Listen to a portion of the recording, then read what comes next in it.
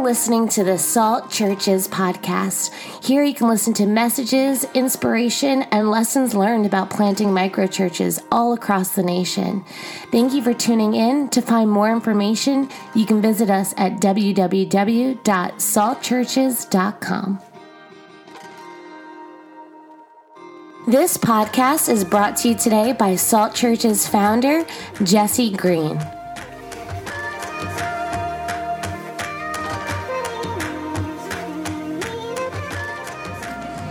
So this video is for Salt Churches or anyone that's looking to plant churches.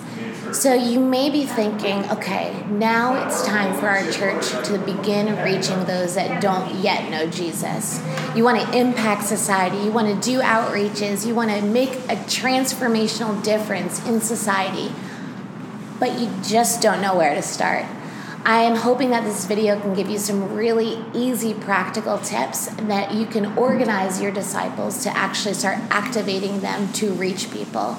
So step number 1 is prayer. And you're thinking, okay, Jesse, duh, super obvious, but not so obvious. We can so often skip the step of prayer and inviting God into our process. So a lot of times we're trying to do things on our own and not actually asking God what He wants to do. So get together a group of believers and pray. Ask Him what He's trying to do in society, who He wants to reach, who He wants to impact, and write down names of people that God's just highlighting to you. And I would say each one of you write down 20 names, and you're thinking, that's a lot of people. If you don't know 20 people, then go out and meet some 20 people. Go out to the beaches, go out to the piers, make some new friends. I think a lot of times we can so easily isolate ourselves and just have these holy moments with God. But the thing is that Jesus would obviously want us to reach people that don't yet know Him. And so if you want to experience more of God, then get on board with the things that He's passionate about. And so, yes, write down those 20 names and just start praying for them every day. Not every week, not whenever you feel like it. Actually create the discipline to pray for them every single day. Write down things that God's telling you about them.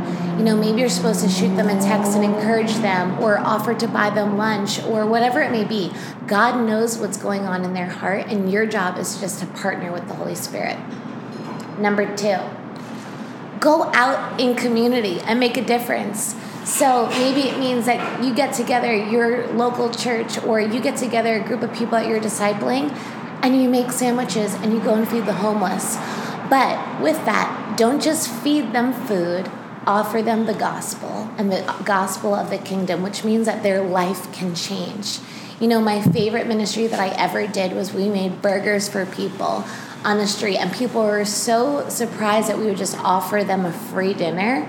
And they asked, why would you do this? And that was an amazing opportunity to just share how good God is.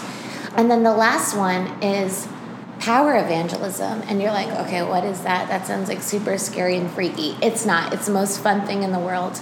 Wake up in the morning and ask God how to reach someone and what to do.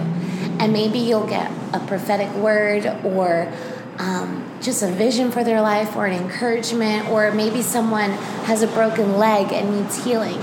You can actually pray for them and see them healed. And how awesome is your day if you see someone at Walmart or Target or whatever healed by the power of God. So I think a lot of times people are like, yeah, I never see that stuff. And my question for you is how often are you praying to see that stuff? How often are you asking God to give you those divine opportunities to see them, like the kingdom just explode? You know, God wants to reach people more than you and your church do. So it's really good to just allow Him to lead you and guide you in that. And then just take risks while you're doing it. You know, you can't activate yourself and learn how to heal the sick without praying for people. And you know what? You may pray for 1,000 people and no one is healed. But guess what? Every single time, you've shown them a little bit about the kingdom. And so it's always just a really good thing.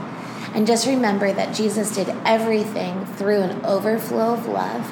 And so make sure that you're always connected to the source. And Jesus says that if you remain in me, I'll remain in you. And so I hope you have a really fun time. Shoot me any comments or DMs with anything that you're wrestling with or questions you have. My deepest desire is for you and your church to reach those around you. Bye, guys.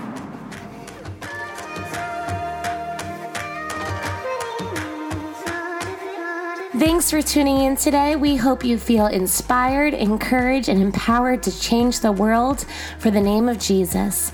Make sure to tune in and listen to our other podcasts and download our app, Salt Churches, found on iTunes. We hope to see you and hear from you soon. Thanks. Have a great day.